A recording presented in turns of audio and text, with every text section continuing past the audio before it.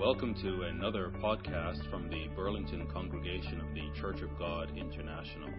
You can find out more about CGI Burlington on our website at cgiburlington.org.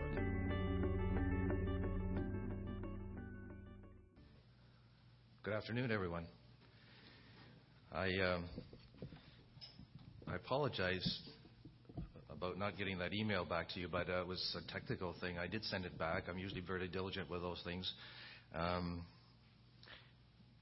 I'm not good with trying to identify a title for my message.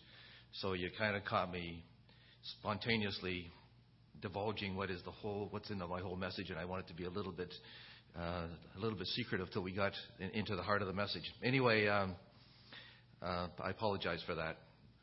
I know that you count on people to follow through with things. But one thing for sure, Lisa, that was a wonderful, beautiful song, and it was passionate, and it's a great way to introduce the message. So thank you. You have such a talented church here.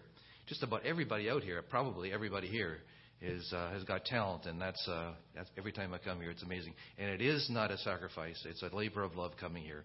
I really enjoy. It's great coming here. I really enjoy being with you. It's always, as you know, those of us that speak, there's a lot of work and effort that goes into preparing a message, but it is a labor of love. And the things that we learn in our preparation to try to share with you as a congregation benefits us so much. So we gain from that, obviously. I want to just the other day I was watching the news, and it was trying to think of her name now. She was the medical correspondent. She was talking about this young man, a 14-year-old boy, a teenager, named Jonathan Peary. I think that's the way it's pronounced. I don't think I have that right. Jonathan Petrie is his name. 14-year-old boy, and they were filming him as his mother was carrying him down the stairs into the living room, and she set him into a chair. And then the interview went on, and his mother was talking about how much of a challenge it was for the whole family, for this little young boy who was definitely smaller than a typical 14-year-old boy. He had a condition called epidermolysis bullosa, which is a skin condition, which they call him the butterfly child, because his skin is just as fragile as the wings of a butterfly. And every day his mother replaces the bandages, and the skin comes off as she covers his arms and legs. And he looks much like a child that has leprosy, missing some of his fingers and his toes, and suffers. And it's quite a rare condition. But I was moved by this young man because he had gone to a conference of some kind where they had others who had the same condition, and he was touched with compassion for those of his fellow sufferers, to the point that he started to raise money for them, and he had a passion. You could see the passion in this young boy's, in the way he spoke and in his focus.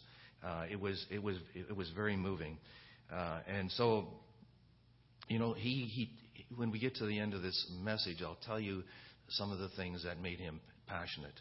But we'll address some of those even as we expound from the Word of God. What would you say is one of the greatest risks that we run into as a Christian? What are the greatest risks for a Christian in their walk? Gord, what would you say? You got it. And I think the title kind of gave that away a little bit. But there are a lot of other things. We could argue what are the things that would be most destructive to the Christian. But certainly that aspect of complacency and lukewarmness is something that we all have to be concerned about. And you might say, because I come here and I see the energy and the passion that's generated in here, the singing and the enthusiasm that's here, and you say, well, how can this message be of any benefit to me? And yet, in fact, we are all potentially vulnerable to becoming complacent in our calling. We can lose that passion. Most of us feel that passion when we first come into the church. But over time, as just as it's said in Revelation 2, where it talks about the first church, the Ephesian church, I've been going through a number of scriptures that deal with the Ephesian church and putting on the armor of God and how they could have been deceived. But one of the things it says there that they were diligent because they understood the importance of being to how to identify someone who was a true man of God and who wasn't. But they had lost their first love. That was one of the things that Jesus Christ identified there that was the main problem in that particular church. They lost their first love. And that isn't totally different from what we want to talk about here today, although we'll talk about the Laodicean church. The Laodicean church is one of the churches that we don't want to be identified with.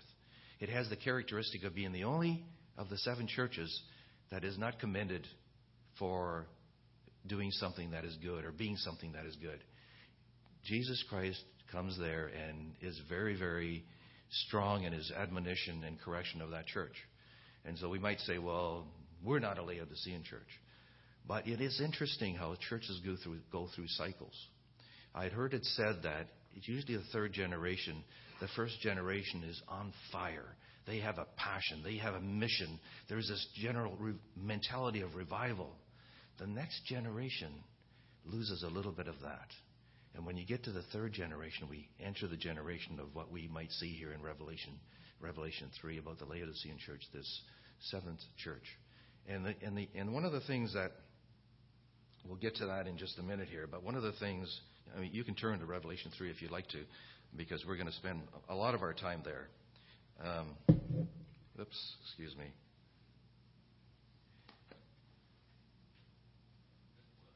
Just lift it up? Okay. Oh, good. Look at that. Technology, that isn't that great? That this particular church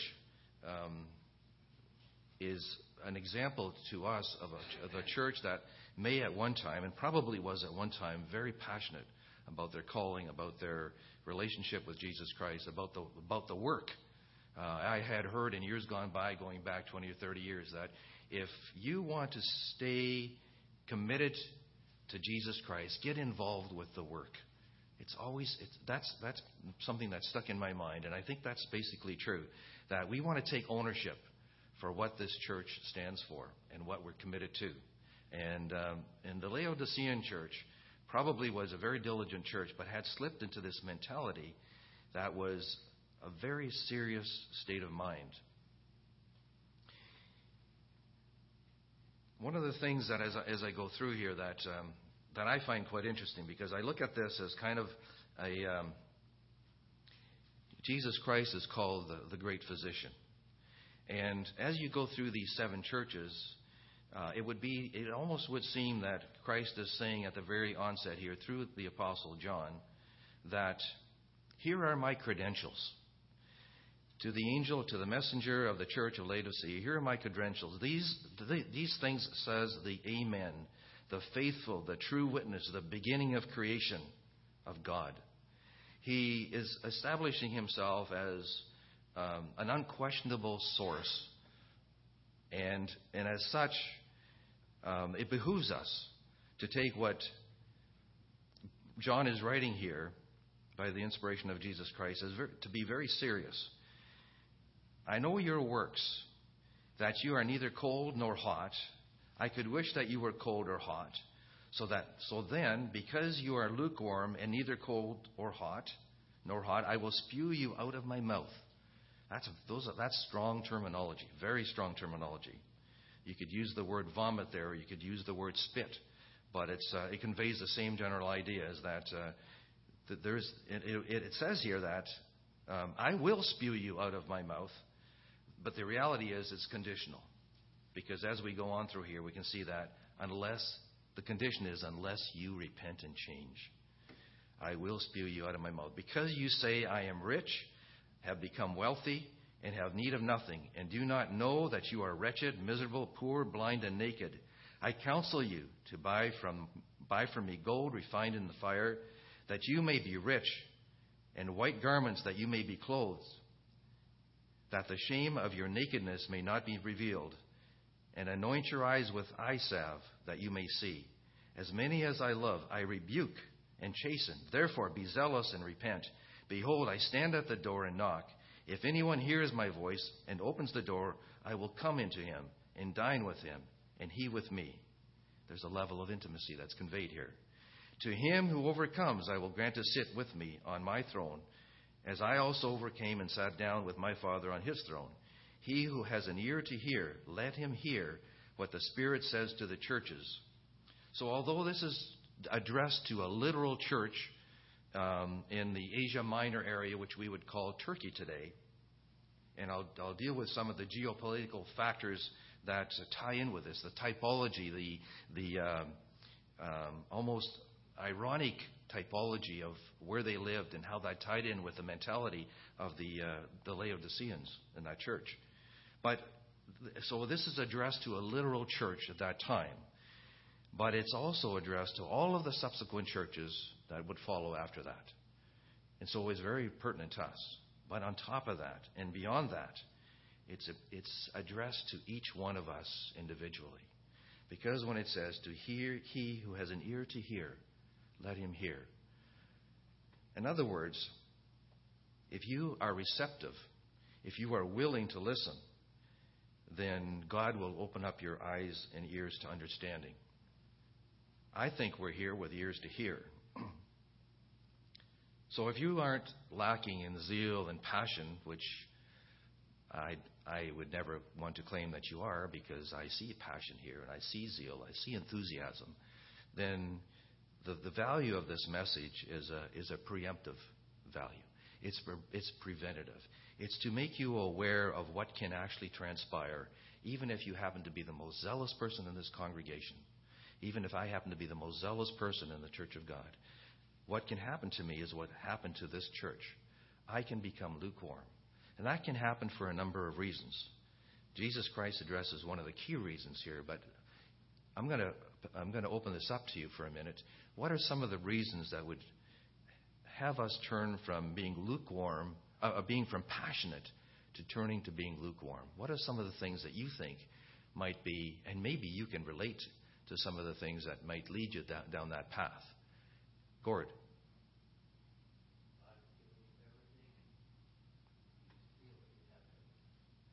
Which is part of what this message is about here, isn't it? Are there other things that can, because I know the focus is on that particular perspective, are there other things that can make you become lukewarm?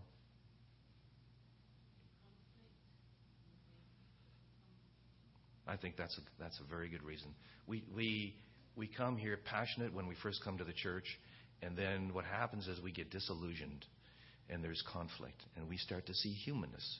Human beings reacting in a way that maybe they shouldn't. A little bit of carnality there from time to time, because we're all capable of doing that. We can all fall into that from time to time. And if you happen to be a person that had this perspective that the church should be perfect, so we have this distorted view of what the church ought to be. Obviously, that's the view and a goal we should aspire to. But to recognize that within the Church of God, there's going to be humanness, there's going to be error made, there's going to be people that are going to make mistakes, people that are going to offend you.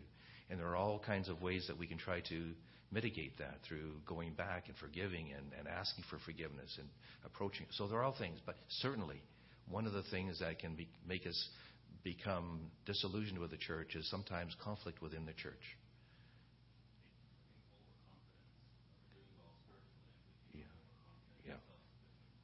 Yeah, that's a powerful one, for sure, overconfidence. And that ties in a little bit with pride, I guess, doesn't it? So that when pride sets in, when you start to feel self-sufficient, depending on yourself, and some of those things that Christ brings out here that we'll address. Anything else? Dylan?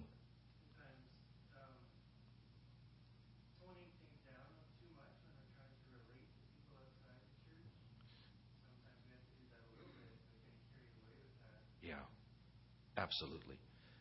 That is. We had a message last week about Ken Allen spoke on being a lamp or a light.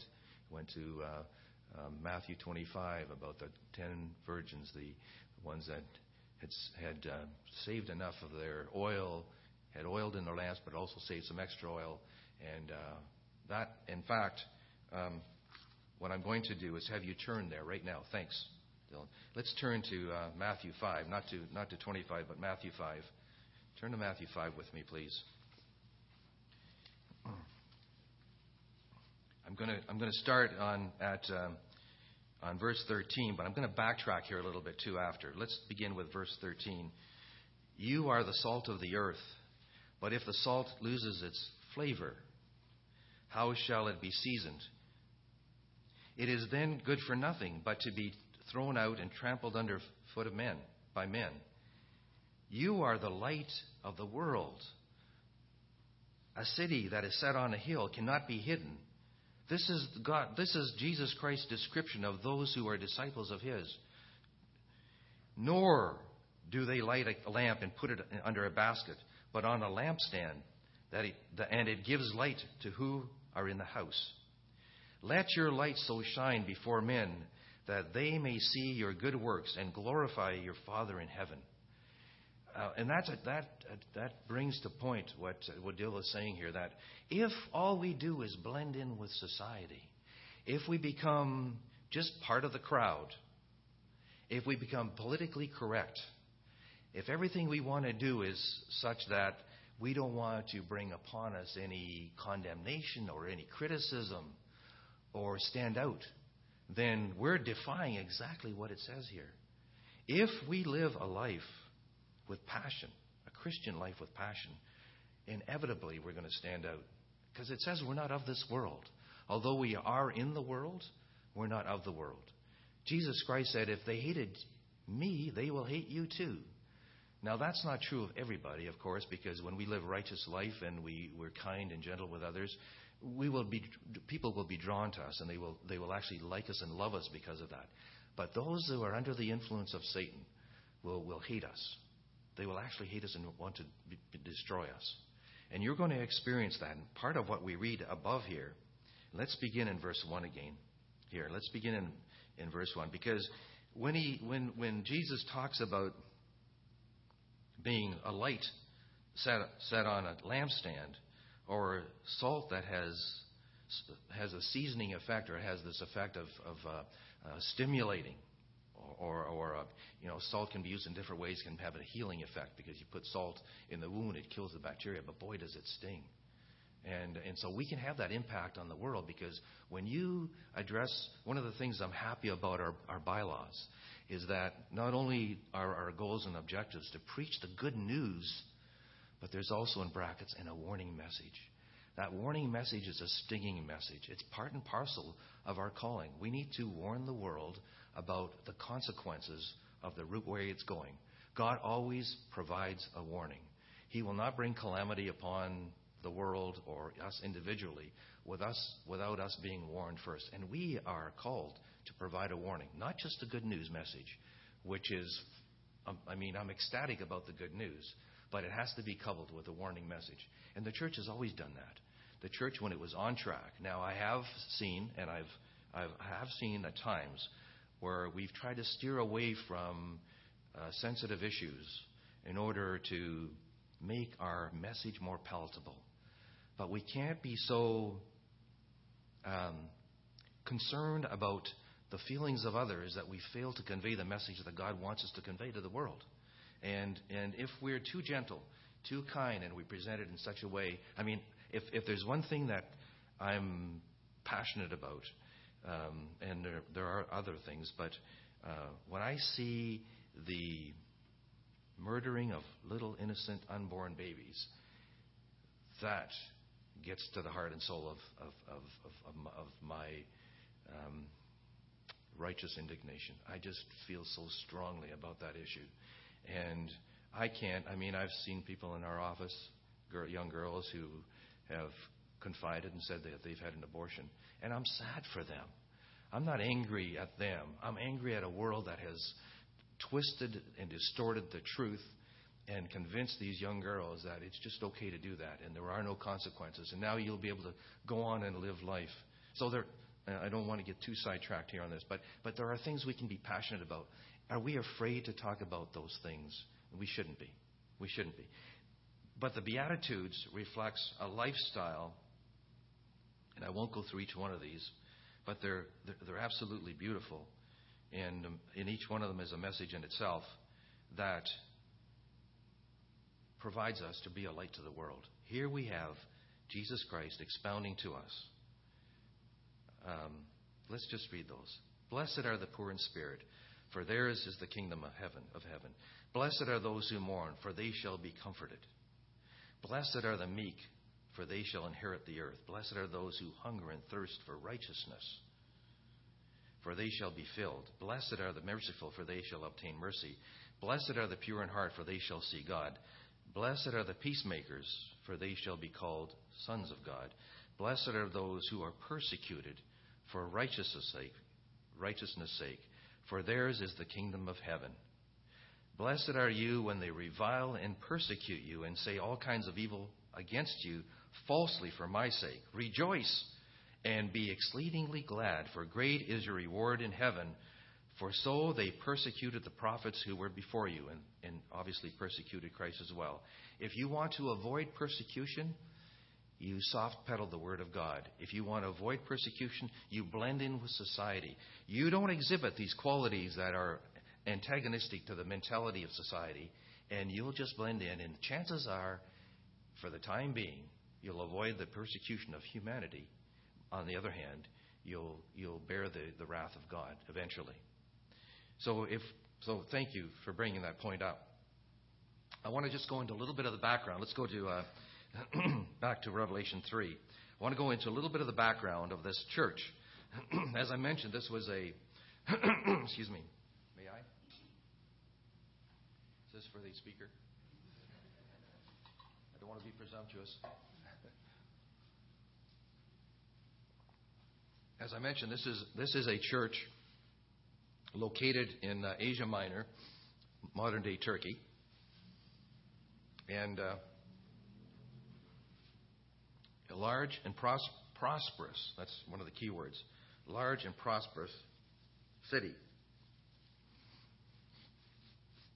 It was located in the Lycos Valley, and it was on some major trade routes, mainly one major trade route, but it was along the trade routes of some of the key trading centers in that area. And it flourished, in fact, as particularly under the Roman Empire, which provided peace to the whole region. This particular city was vulnerable to the attacks of outsiders, not because it didn't have the kind of protection of the normal city has these walls around it to protect it, but because it didn't have an indigenous supply of water. The water that it received was from an outside source. Two main outside sources. One was from Colossae, and one was from it'll be here in a minute here. Sorry. Hierapolis. Those two areas. And so from those areas, via these aqueducts, they would channel water into this particular city. So if an invading force wanted to surround the area and cut off the water supply, it would only be a matter of time before they'd have to surrender. So it was vulnerable to attack. It was also a center of industry where they provided this very, very high quality of clothing there. And it had a medical facility nearby which had this eye salve. And all of this ties in and weaves into this picture that John is inspired to provide with all of its typology and irony that's there because of the characteristic of this church. There's this object lesson that John tries to convey to them. And unless you understand a little bit of that background, you could lose perspective on the lesson that's being taught here. And one of the things about these two sources of water was that one was from a hot water springs, these mineral hot water springs from Hierapolis, that by the time they got to the city actually became lukewarm. And the other cold water, the frigid, fresh, cold water that was generated from Colossae, by the time it got to Laodicea, it was lukewarm as well. So you have these geographical factors there that tied in with the lesson that was being taught here to this particular church. And as we read here, Jesus Christ said, "I know your works." The reality is that God is aware of all of our activities and our passions and our thoughts. And he says that you are neither cold nor hot. And then he goes on to say, "I wish you were cold or hot." In other words, it is my take on this that Christ is clearly happy with us being cold or hot, but not being lukewarm. These are strong words when he says, "I will spew you out of my mouth." Those are very, very powerful words that we need to take seriously. So if Jesus Christ is saying that he wants us to be either cold or hot, what are we to determine from that? Well, I think we have a concept of what being passionate is. It's going to be passionate about things that are good and right and upright and praiseworthy. These are things that we can be passionate about and supportive of. But there's the other aspect too, and I touched on that, I guess, when I talked about abortion. You can be passionate against something.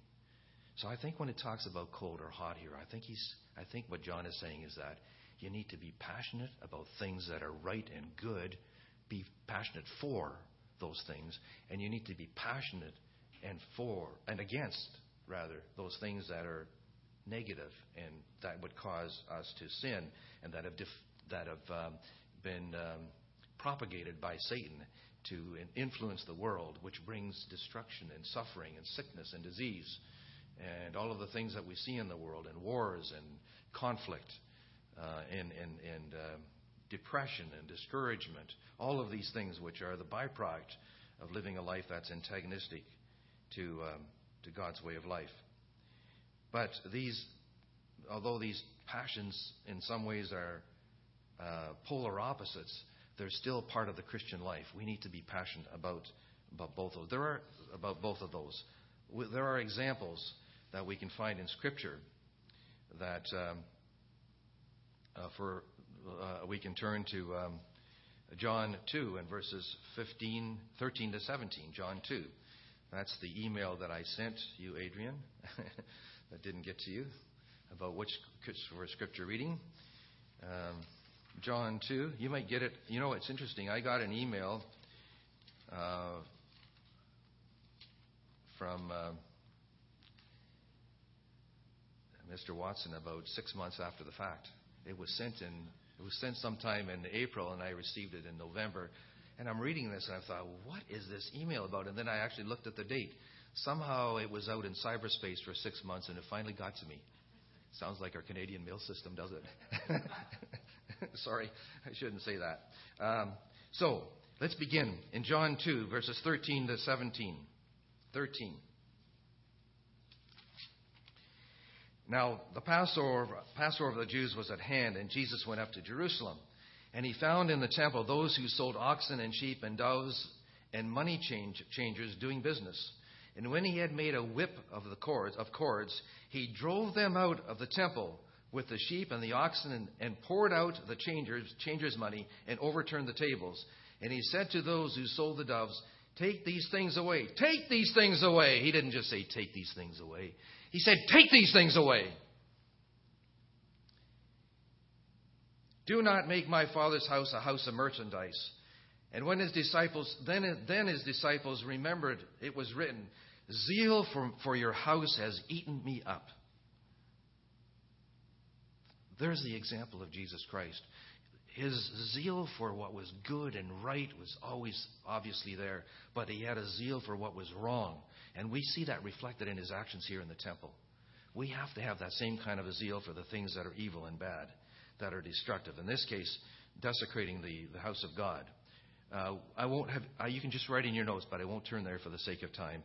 In Proverbs 6, verse 16, Proverbs 6 talks about 6 things that God hates, 7 things that are an abomination to him. And one of those things is, you were talking about, Adrian, was pride. Pride. People that run to where there's violence and the gossip and all of those things that God hates. Clearly, God hates those things. He doesn't hate the sinner. God always wants to redeem the sinner, but he hates those actions. In Hebrews 1, turn with me to Hebrews 1.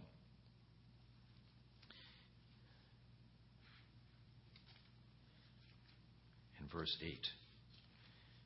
I have a bad habit of saying Hebrews 1 and then not saying verse 8. Right, Grace? So just yell out if I don't say the verse. Hebrews 1 and verse 8. And this, I just want you to focus on the contrast between this passion for what is good and a passion against what is wrong. But to the Son, he says, your throne, O God, is forever and ever. A scepter of righteousness is the scepter of your kingdom. You have loved righteousness and hated lawlessness. And then, therefore, these strong words of therefore. When you see the word therefore, you have to look at the reason what it's there for. Therefore, God, your God, has anointed you with the oil of gladness more than your companions. God the Father is commending his Son, God the Son, by saying, because of this, because of your love for righteousness and your hate for lawlessness, I have blessed you and I have anointed you. And there are many scriptures that we could go to, but I want you to turn with me to Romans 12 here for a minute, because this goes back again to this passion that we have that would make us the salt of the earth. Romans 12 and verse 1 and 2.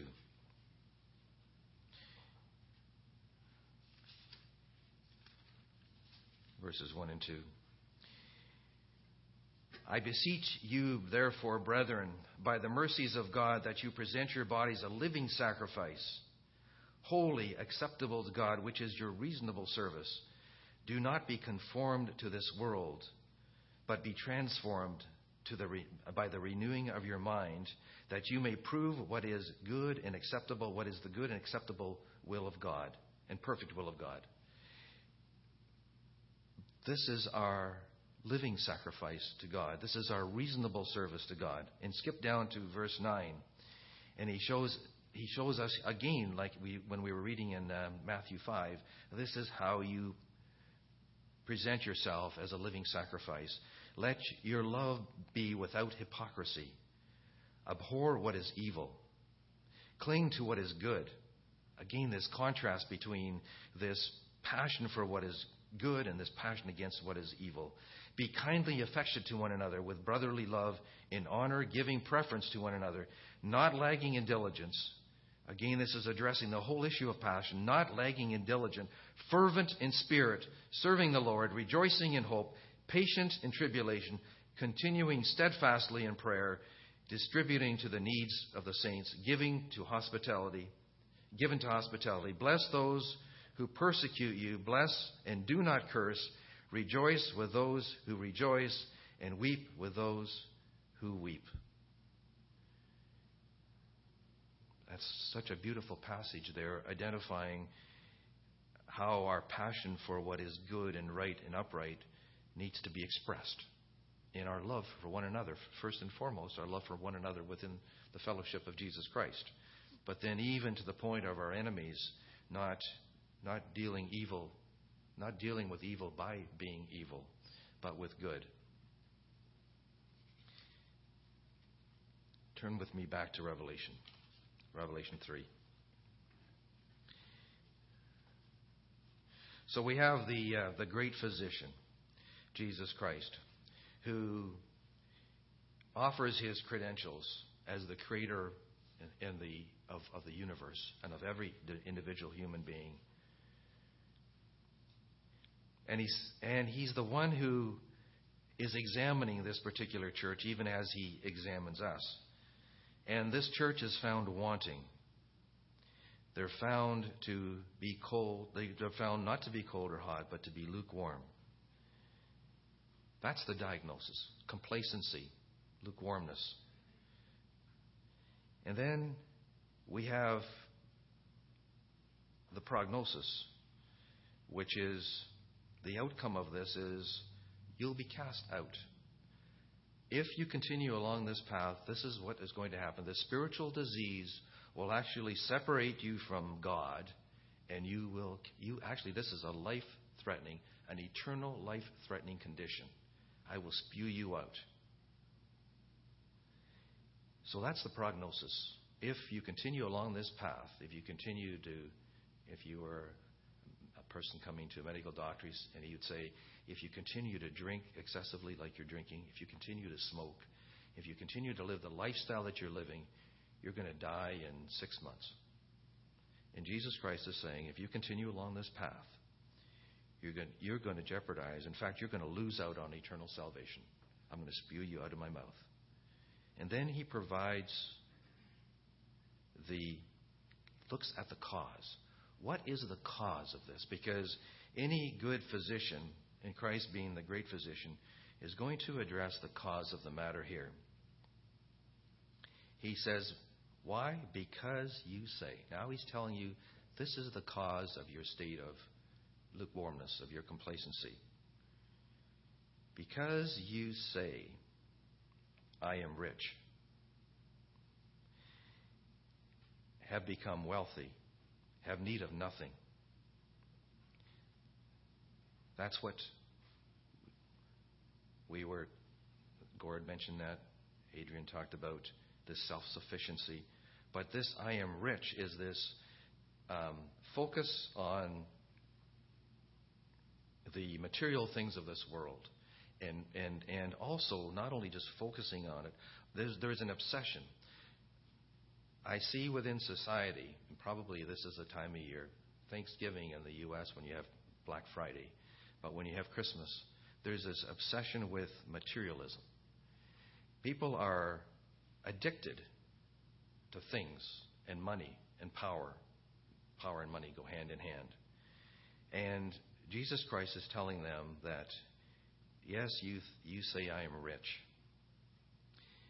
And you are physically rich, but you're spiritually poor and have become wealthy. So the mentality here is one of trusting in oneself and trusting in one's material possessions.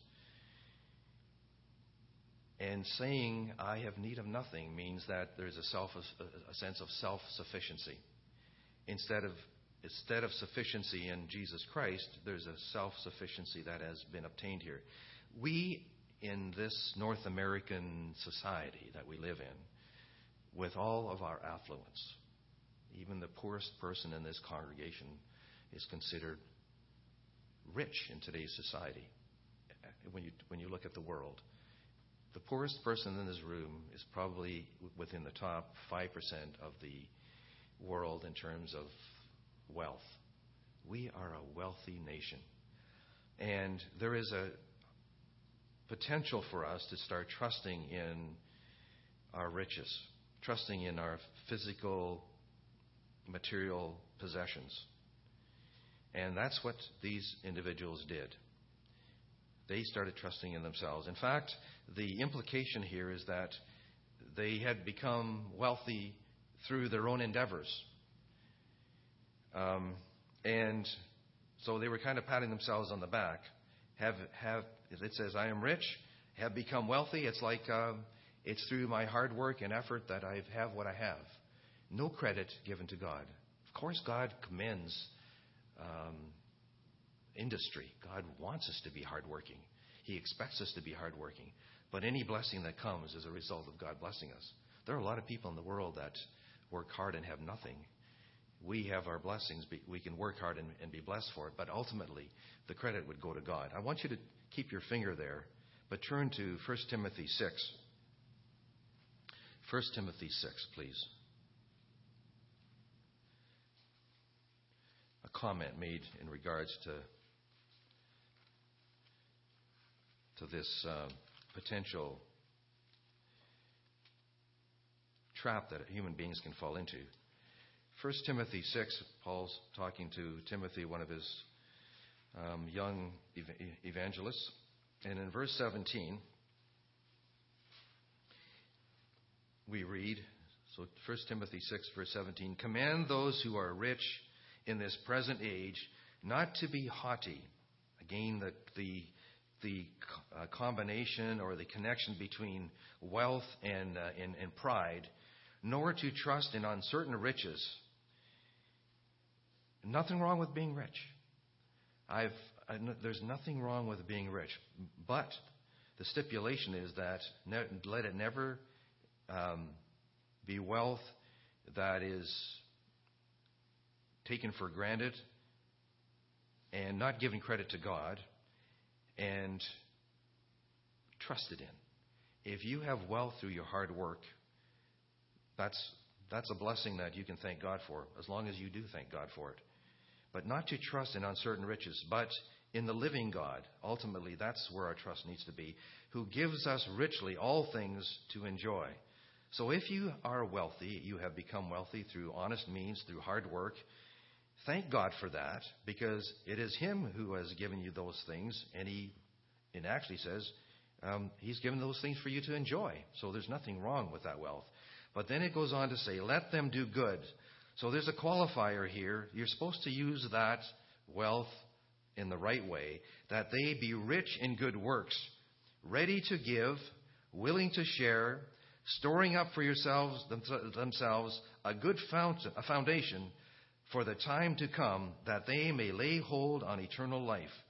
So if you happen to be blessed with wealth, which sometimes can be a curse, and quite often is, you need to look at this scripture carefully, because God says use that wealth in a way that's constructive, that's positive, that's generous, and not just pour it on yourself. You need to share it with others.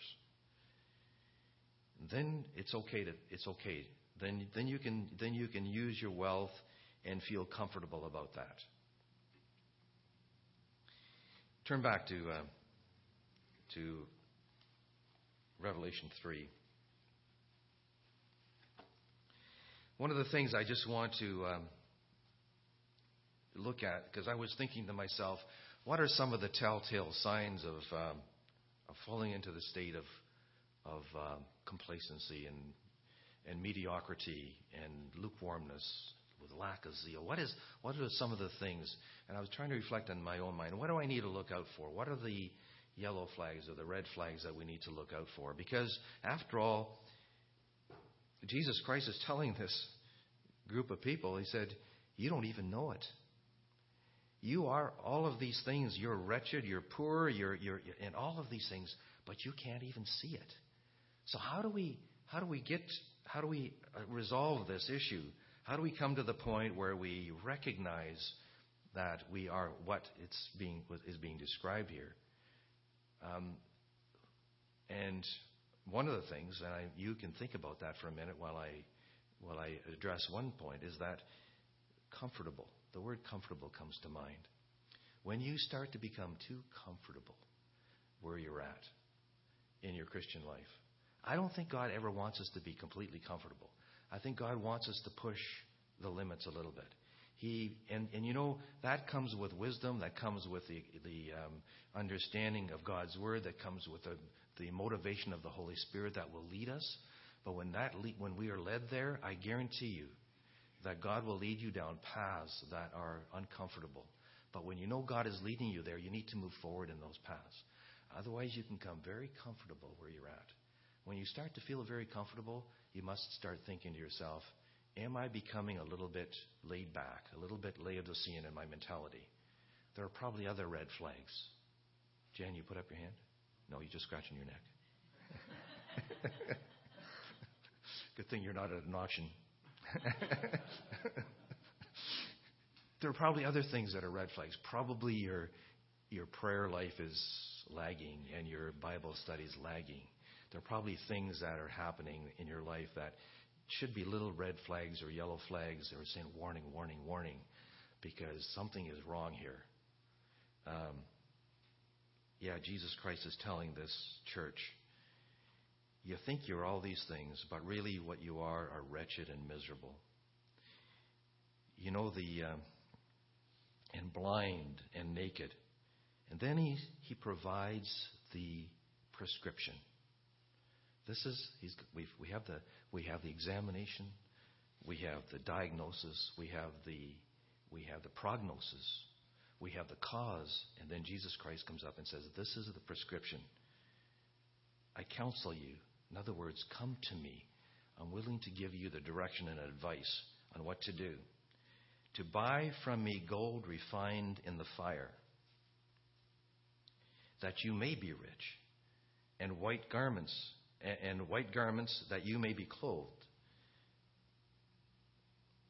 that the shame of your nakedness may be not revealed, and anoint your eyes with eye salve that you may see.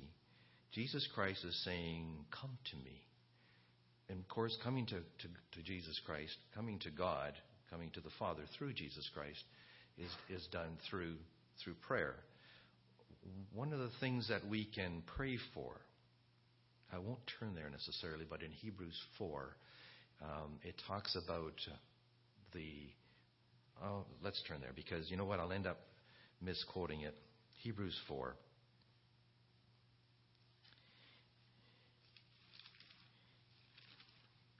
Hebrews 4, and beginning with verse 11. Let us therefore be diligent to enter that rest, lest anyone fall after the same examples of disobedience. For the word of God is living and powerful and sharper than any two-edged sword, piercing even to the division of the soul and the spirit, of the joints and the marrow, and is a discerner of the thoughts and the intents of the heart. And there is no creature hidden from his sight, but all things are naked and open to his eyes, of him to whom we must give account. So it talks about the word of God being able to get to the very soul and the heart of our motives and our being. And we need to ask God to give us the spectacles, His Holy Spirit, to be able to see through His eyes, through His Word, in order to see ourselves, to look into our soul and ourselves, to be able to see what our motives, to understand what our motives are. And we can do that. Of course, the Word of God is God's expression of His truth. And it is through that Word that many times we get to see ourselves as God sees us. And so we have to put on God's spectacles, which is really understanding and using the Word of God. Seeing then that we have a great high priest who has passed through the heavens, Jesus the Son of God, let us hold fast our confession. For we do not have a high priest who cannot sympathize with our weakness, but was in all points tempted as we are, yet without sin. Let us therefore come boldly, or confidently is a better word, to the throne of grace, that we may obtain mercy and find grace to help in time of need. So we can go to God. We can ask, going through Jesus Christ, who understands our every circumstance, to open up our eyes and see ourselves as we are. We know the example of Paul when he was on the road to Damascus, where he was struck blind. And through that experience, and eventually the scales fell off his eyes in such a way that he not only could physically see what was around him, but he came to see the truth of Jesus Christ and the Word of God in a way that he'd never seen it before. And we can ask God to open up our eyes when we see those yellow flags or those red flags. We can ask God to open up our eyes to see. But the vision isn't just about looking introspectively to see where we've fallen short. The vision goes well beyond that, because as we know when we go to the Feast of Tabernacles, God wants us to see a vision that goes well beyond just looking introspectively. He wants us to see the vision of what He has a plan for us. God has a plan for us. That plan began in Genesis, when He said He made us in His image, and we're developing through the experience of the human crucible of life to become in His likeness. That plan is expounded throughout Scripture from Genesis to Revelation. He wants us to have a vision of that plan. When we lose sight of that plan, that's when we end up going down this meandering road of meaninglessness. The expression that is mentioned in Proverbs is that the people without vision perish, or the people that don't have this prophetic insight into the purpose of humanity and the purpose that we have individually and collectively, we'll go astray. There's other translations that say go astray. So we fall into this mentality that really there is no purpose in life, and as a result of that, without that purpose, you cannot have passion. Passion and purpose go hand in hand. If you're going to be passionate about something, it has to be with purpose. There has to be a purpose in life. What is the expression that if you don't have a passion, if you don't have a passion for something in life, then life isn't worth living, or something to that effect? I don't know the exact. I haven't quoted it right. Grace, do you know what the quote is? No, okay. But the sentiment is there. If there isn't something in your life that you can feel passionate about, then life isn't worth living. I want to look at one other aspect of this, and that's the aspect of being clothed with.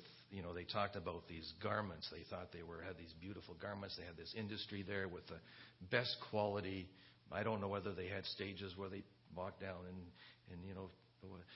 show their fashion.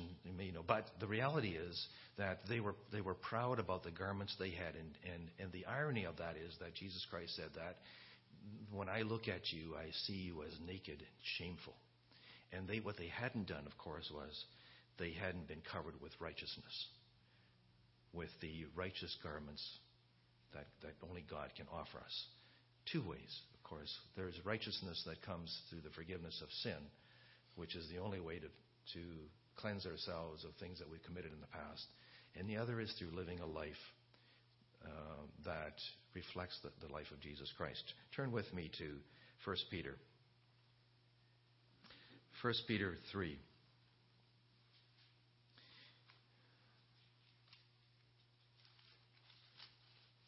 And we'll read from verses 1 to 5. This is talking about the character of a wife here, but that can be extended to every one of us, really, when it comes down to it. Likewise, you wives, be submissive to your own husband, and even if some do not obey the word, they without a word may be won by the conduct of their wives. In other words, your actions speak louder than your words, and if your actions convey the very nature of Jesus Christ, then it's possible that you're going to win over your spouse. And when they observe your chaste conduct, accompanied by fear, that is respect or honor or reverence, do not let your beauty, stop statement there, do not let your beauty be that outward adorning of arranging of the hair, of the wearing of gold, or of putting on fine apparel, but let it be the hidden person of the heart, with the incorruptible ornament of a gentle and a quiet spirit, which is very precious in the sight of God. So there were the things that the Laodiceans strived for, wealth and this in every aspect. But God says the things that are precious to Him, that are better than fine gold, are the true qualities that we see revealed here in 1 Peter. That the gentle nature, this incorruptible and gentle spirit, that wives were to exhibit in their marriage relationship, but in our relationship with Jesus Christ, of course, that is also true. Turn with me to 1 Peter verses 1. We'll just go back here, 1 Peter 1. Verses 18 and 19.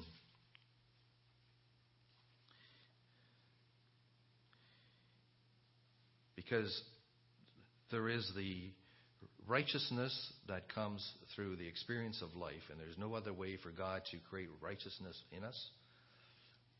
And there's justification. Righteousness comes through experience and comes through the fiery trial. The one thing, the prescription that Jesus Christ gives here is one that is, it is really a bitter pill to swallow. Medicine isn't always a nice thing to take. And what Jesus Christ is saying here, if you come to me, and He's saying come to me, and I'll refine you with the fiery fires of trials and difficulties. When you come to Jesus Christ, you're saying to him, when you are in that circumstance, and of course, God will, in due season, whenever he sees fit in our lives, allow us to go through trials and difficulties. Because it is through those fiery trials and hardship, only through that God can perfect our nature. And so when we accept the remedy that Jesus Christ offers, it's saying that I will, whatever it is, Jesus Christ, whatever it is, God, that you want to send my way, that I need to take, as bitter as it may be, as hard as it may be, I'm willing to take it because I know the outcome of that, and I know your desire for me to be blessed by it. The outcome of that will be good. For nothing that God directs towards us is meant for anything but our good. Verse 18, but with the precious blood of Jesus Christ, as of a lamb without blemish and without spot, he indeed was foreordained before the foundation of the world, but was manifest in these last times for you. It was through this sacrifice that we could be cleansed, and ultimately it was through the love of God before we turned to him. In 1 John 5, it says that we love, you could say we love, in brackets, let me just turn there, 1 John 5. 1 John 5. We love him. Sometimes him is in brackets because it can go beyond just loving God. We love him because he first loved us. It was God reaching out to each of us out of his love. So we came we are where we are now because of God extending his love to us. And when these Laodiceans, or when we follow this path that we see here in this lesson that is being generated through this letter that John wrote, we go astray, it will be the love of God that will bring us back again to him, ultimately. Revelation 3 and verses 18.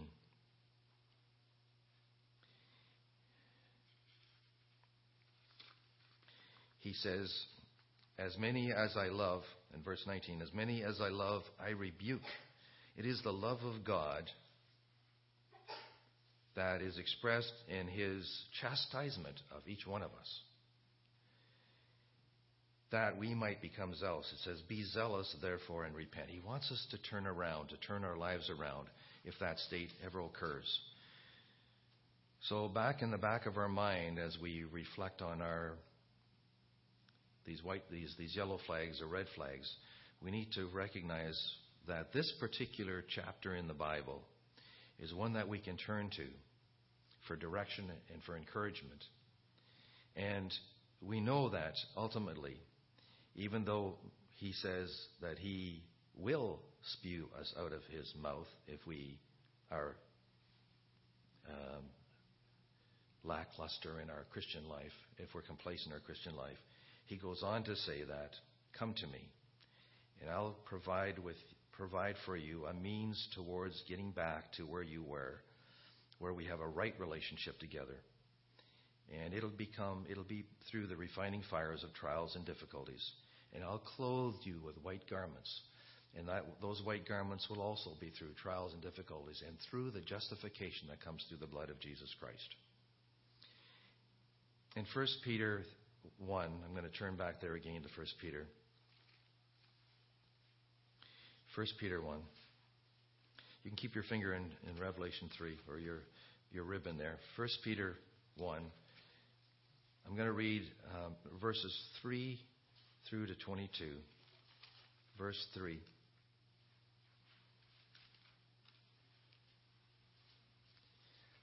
Blessed be the God and the Father of our Lord Jesus Christ, who according to his abundant mercy has begotten us again to a living hope through the resurrection of Jesus Christ from the dead.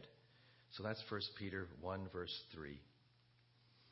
To an inheritance incorruptible and undefiled, that does not fade away, reserved in heaven for you, who are kept by the powers of God through faith for salvation ready to be revealed in the last time.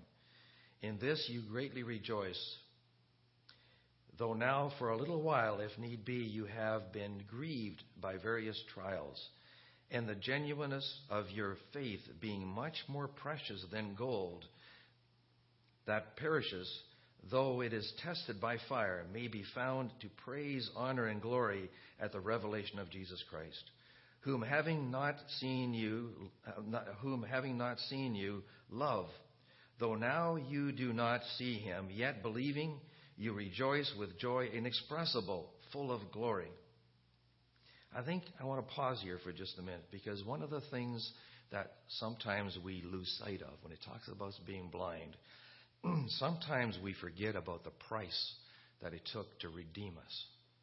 And Peter, of course, is reminding us here that it was only through the love of God in giving his Son. Now that is, we make that statement, but when we really sit and think about that, when I think about if I had to sacrifice my son or one of my grandchildren, what does that mean? I can't fathom that. I can't fathom what that would mean. And I know that Abraham did that with Isaac. And yet God gave his son, the one who existed with him for eternity, his beloved son. And he gave his son and jeopardized, well, he wasn't the cause of that jeopardy, but he put Jesus Christ in a position where he actually could have lost out on salvation and could have died and not been resurrected had Jesus sinned. And I know some people would contest that. They would argue that that could never have happened. That's subject for debate when we go downstairs. But to me, the reality is that my understanding of the love of God when I reflect on that sacrifice makes me sit back and appreciate in my limited way what God has done for me. And I think when we lose sight of that, complacency can set in. He indeed was foreordained before the foundation of the world, but was manifest in these last times for you, who through him believe in God, who raised him from the dead and gave him glory, so that your faith and hope are in God. Since you have purified your souls in obeying the truth, through the Spirit in sincere love of the brethren, love one another fervently with a pure heart, having been born again or begotten again, not of corruptible seed, but incorruptible, through the word of God, which lives and abides forever. Then it talks about the mortality of human life. And let's just conclude by going back to Revelation 3 and just reading from verse 20, because this ends on an extremely positive note. And although this letter written to this particular church has no words of commendation, always God reaches out to each one of us, even as he reached out to this particular church. He said, "Behold, I stand at the door and knock." Jesus Christ is just waiting for us to turn back to him. Whenever we are in a situation where we feel there is no hope, where we feel that maybe God would spew us out of his mouth, and that we have no reason or just to justifiably be accepted back by God, Jesus Christ is there waiting, knocking at the door.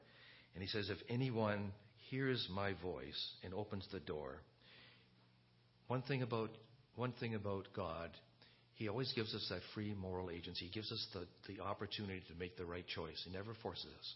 He knocks on the door, and if we open the door and invite him in, he will come in. But we need to do that. We cannot and expect that Jesus Christ will bust down the door to come into our lives, but he will invite us in. We can invite him in, and he will come and join us. It says, and I will come to him and dine with him, and he with me.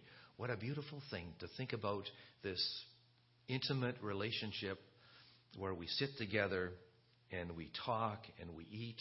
It's metaphorical, of course. It's symbolic, but it indicates this beautiful, intimate relationship, loving relationship that Jesus Christ offers us. And then it says, to him who overcomes, I will grant to sit with me. Unbelievable. I will grant to sit with me on my throne, as I also overcame and sat down with my Father on his throne. So we have this high priest who did overcome, who knows our every weakness, who is willing to reach out to us if we only open the door and invite him in. And he offers us this wonderful, beautiful promise that if we do that, if we continue to persist and overcome and be passionate about our calling, that we will sit with him on a throne by his Father.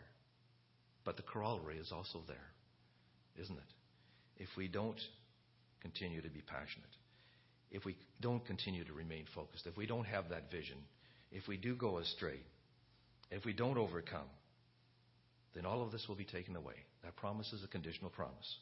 And then it goes on to say this personal statement. He who has an ear to hear, let him hear what the Spirit says to the churches. I was talking about this little boy, 14-year-old boy, who went to this conference and decided, after seeing the suffering of so many other individuals who had the same plight, that he was going to do something. He had a passion in his heart to do something. And the article concludes this way. The campaign has given this young boy, Jonathan, mental and physical strength. I am stronger now because I know what I am about. Listen to those words and reflect to that. Think about that in terms of your Christian calling. I know what I am about, and I know what I'm supposed to do here. He knew he had a purpose and a calling and a passion. Out of his compassion came passion. When we see the world suffering the way we see it suffering, and we can't but help to see the world suffering because we're bombarded with that daily, do we have that kind of compassion for our fellow man? And because we know the solution to the suffering of humanity, do we have that kind of passion that God has called us to? We're just a small group of people.